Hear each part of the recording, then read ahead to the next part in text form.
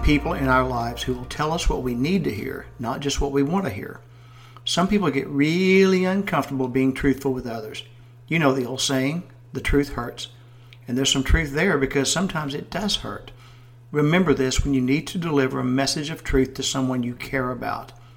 Use some gentleness and self-control. The timing of the message is important too. If delivered gently, the receiver will be appreciative of your honesty, even if they don't like the message. Solid relationships can withstand conflict. It's something to consider.